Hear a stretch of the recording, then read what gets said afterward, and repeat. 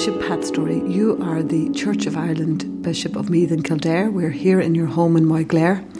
You were the first woman bishop in Ireland and the United Kingdom. And we're looking in this Jubilee Year of Mercy as declared by Pope Francis, but we're taking a look from the other denominations as well about the importance and significance of mercy as a concept, as a theological concept, and a spiritual practice. What is it for you? I've been thinking about this. I knew it was the Year of Mercy, and I've spoken a couple of times in Catholic churches recently about the Year of Mercy.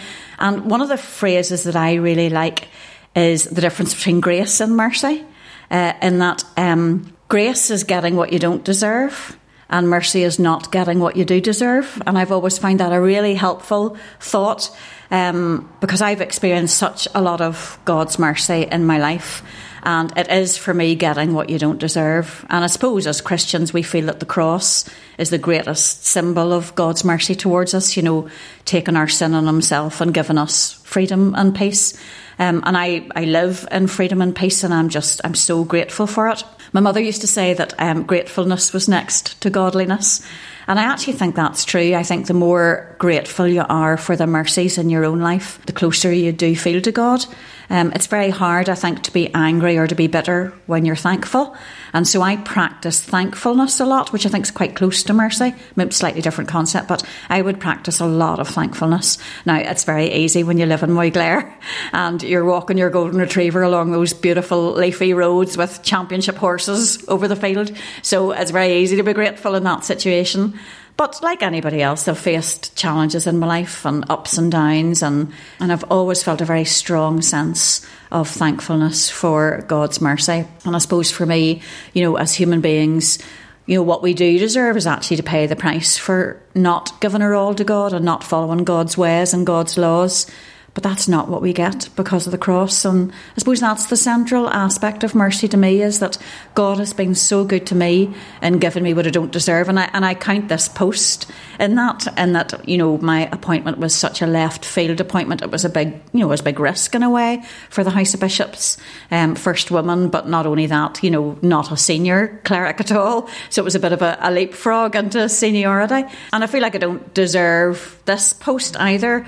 And yet it's just opened so many doors and given me so many opportunities that I don't deserve. And yet I'm thoroughly enjoying it and trying to make the most of that. So I'm a very thankful person. That's interesting, because I was talking to a Jesuit about this Year of Mercy, and he outlined 6 aspects that the Pope seems to surround it with thematically, and one of them is gratitude and the importance. So, and there is that sense, I suppose, if you feel that you have been forgiven, then you do feel grateful and a release and a joy. I think that's true. You know, I mean, again, I think I'd be quite a joyful person. Now, I'm not knocking the fact that, you know, it can be very, very hard to be thankful and joyful in certain situations. You and I are talking, you know, after the incident in Ballyjames stuff, horrendous incident, and a huge amount of suffering. And in my job, I come across a lot of suffering. So I'm not making light of that at all. Or, you know, it is easy for me to be grateful a lot of the time. But I do go through trials like anybody else has, and have a normal family life like everybody else. I've 2 grown-up children, and I'm about to be a granny in November, so that's very exciting. But you never know what's ahead of you, and everybody of my stage in life has come through a lot.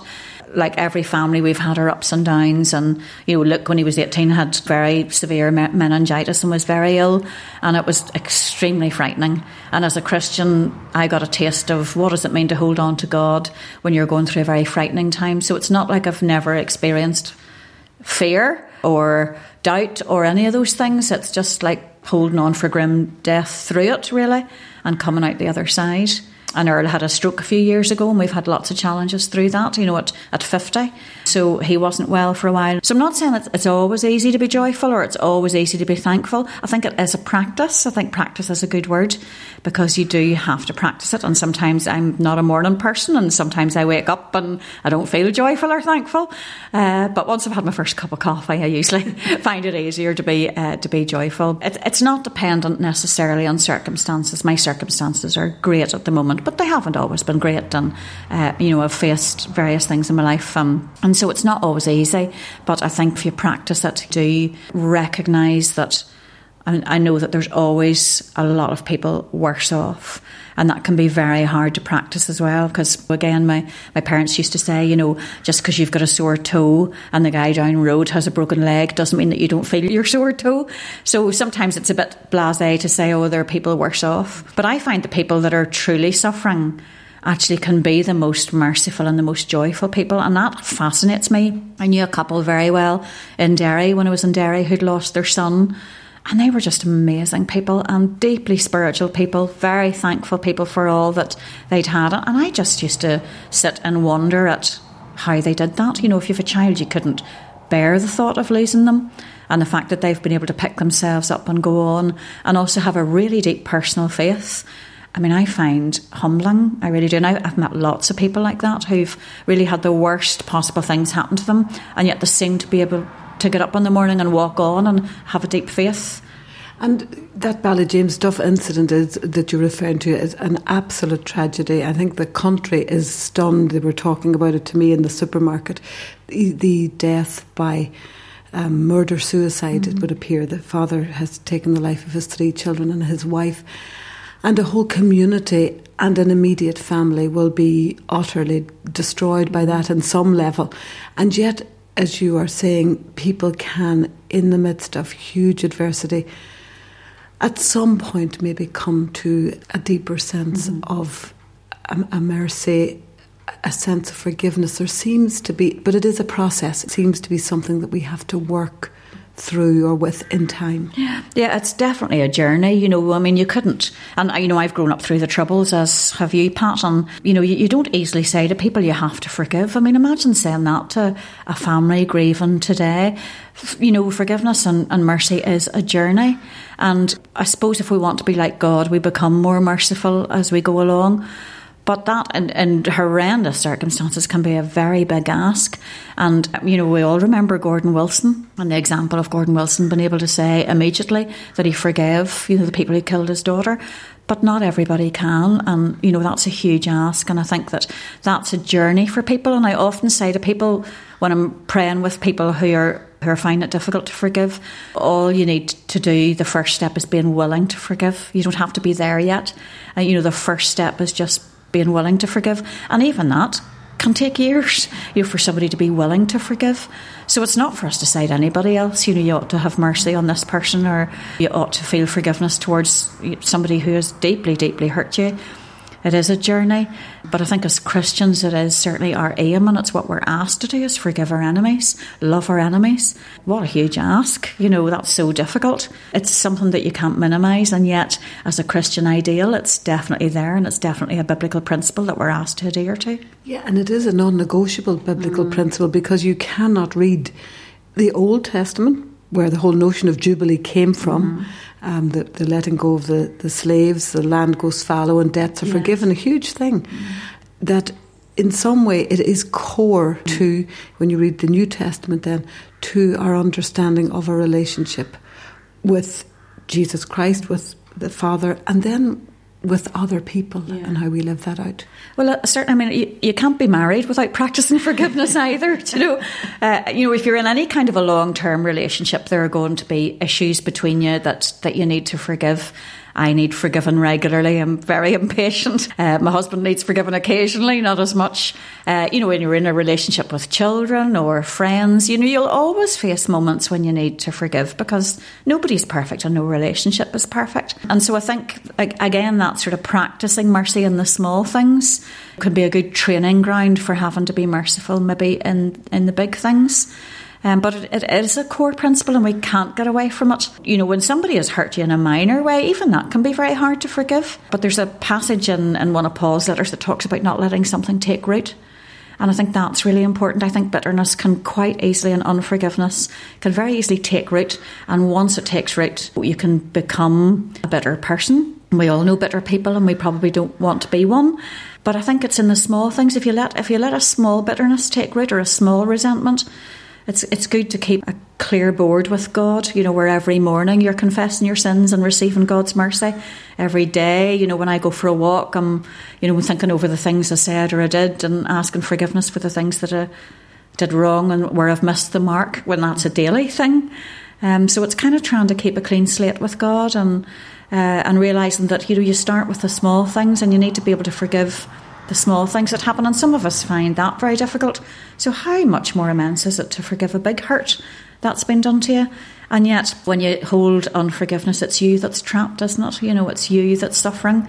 The other person maybe doesn't even know or doesn't care anymore. But you're trapped by your own bitterness or resentment or unforgiveness, and it's actually freedom for you. And I often say to people, it's you that wants to live free of this. It's you that's holding on to this, and your hand is clenched. It's you that needs to open your hand and know freedom and peace. So when we hold a lack of mercy towards others, actually it's us who suffer. You mentioned at the start grace and mercy. Do you think being able to forgive or being merciful as a grace is something that is God-led at the end of it all? I suppose I think yes and no. I do think that. I do think that we can't do anything without God's permission and God's activity first. He's the proactive one. But I also think, there is an onus on us to practice it. If God gave us the ability to be gracious and to be merciful, I think left ourselves, it wouldn't be long before we're going the other road and reversing quickly down it. So I do think, God gives us the ability and the gifts, but I also think it's actually up to us to make sure that we're practicing that every day and that we're making sure that there isn't bitterness lurking somewhere. And there usually is. There's always a relationship in everybody's life that's difficult. When I speak, I always say, I bet now you can think of somebody straight away that you find difficult and that you would be inclined to hold unforgiveness towards. And everybody can think of somebody, because there's always somebody in your life. At least one. Yeah, at least one, exactly. But there's always somebody in your life that you don't get on with easily. So I think particularly practicing forgiveness towards that person can be the hardest thing of all. But it is 70 times 7, it'll be a long time before you get to the end of that. And that is the difficulty, isn't it? That somehow the demand of the gospel, the demand of mercy, if we are to be as God is merciful, it really doesn't have a lot to do with justice or quid pro quo or, well, they did this, so therefore this. That's not to say people don't have to take responsibility for things they do wrong, but there is something scandalously abundant that makes it really hard to be merciful the way we believe God is merciful and the way that Jesus showed us the mercy of the Father. I mean, mercy is a scandal, isn't it?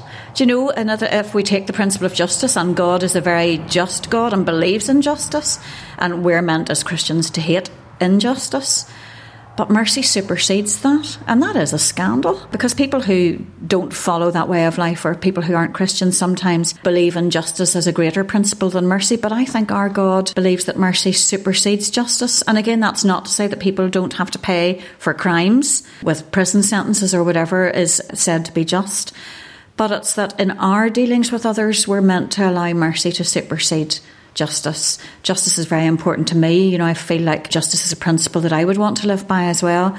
But there certainly are many occasions when I feel that mercy is what God is asking of me, much more than justice. Sometimes we have to let go of feeling that we've been that things have been put right, or that that we've got a sense of justice for ourselves. Sometimes we don't get that, because what's more important to God is actually that we offer mercy to that person rather than seeking justice for ourselves. And I know that that's much easier said than done, because I'm a human being like everybody else. Bishops are no different to anybody else. We struggle with all the same stuff. We all have family lives, we all have friendships, we all have neighbours. Those things can be very difficult, but we still, as you say, we cannot get away from that being an inherent Christian principle that we are meant to live by. I mean, if Jesus had believed in justice above mercy, he wouldn't have died on the cross for us, because that wasn't just. That was an act of supreme mercy. And if we want to be like Jesus, I suppose we have to put mercy above justice.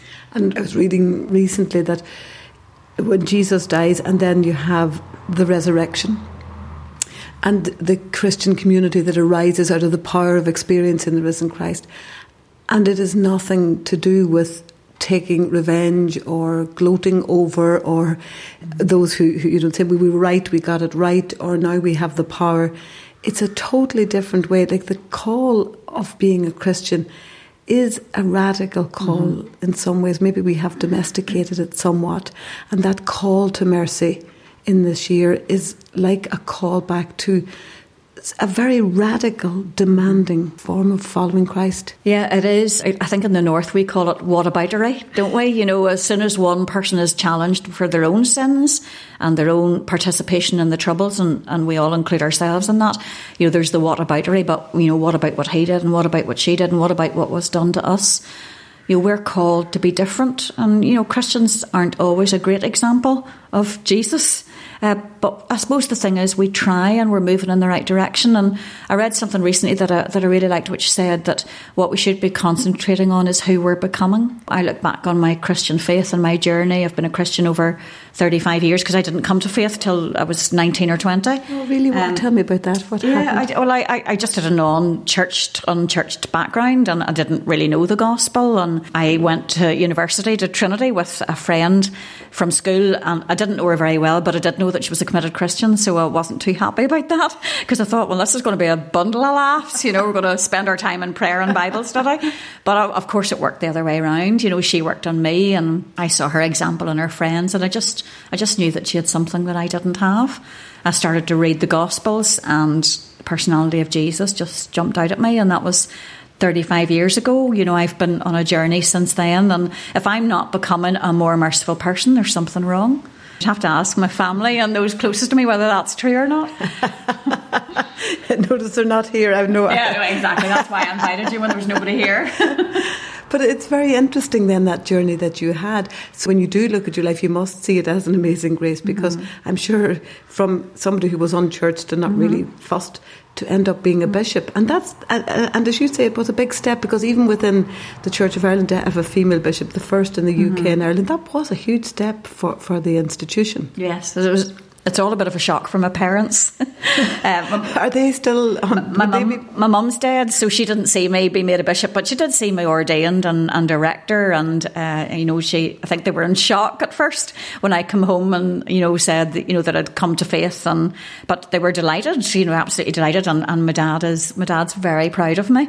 And would they have, I mean, presumably you didn't get your faith then from them, no. So would they be believers, or are they more lackadaisical but very happy for you? They would be believers now, and I think in a very quiet way. They would have had, you know, had a very moral upbringing, and they always believed in God. They just probably wouldn't have described themselves as committed Christians, and we weren't churchgoers. But I think now my dad would describe himself as that. So he's had a journey of his own, as did my mum before she died. So people express it in different ways. Some people are very quiet, private Christians. As a bishop, I can't be that. You know, I'm a public Christian, which has lots of pressures of its own. Yeah, I mean, I've had an amazing journey, and I am so thankful, because I look back, you know, I was very happy in the first 19 years of my life. Didn't think I needed God.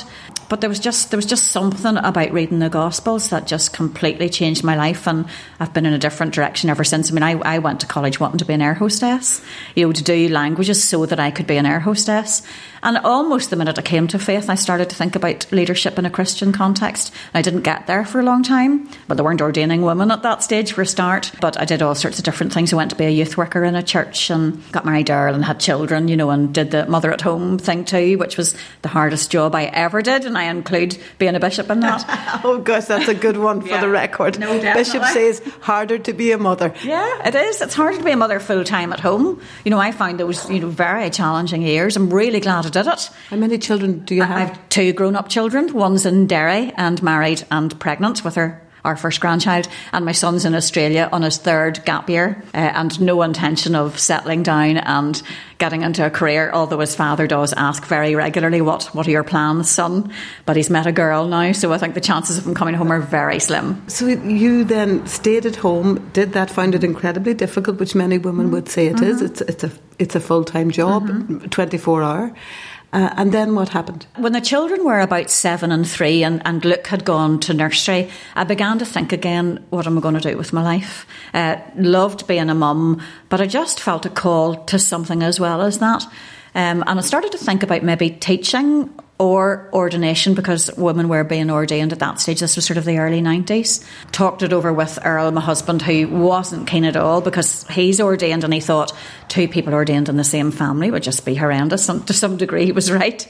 And so we took a long time in our own journey and our marriage as well about thinking this through. And then he said, look, you have to push the door and think of, see if it's the right thing.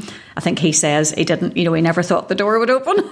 So it was a bit of a risk for him. But he's just completely supportive now and thinks it was the best thing ever and thinks I'm just like a duck to water in this job. So he's completely supportive. But we did have a journey in that too of, I think men do find it hard when their wives have been at home with children and suddenly, they want their life back. And then you go and get a job and then, would you be his boss? Well, no, because Earl doesn't have a parish. Earl runs his own business now, so definitely not.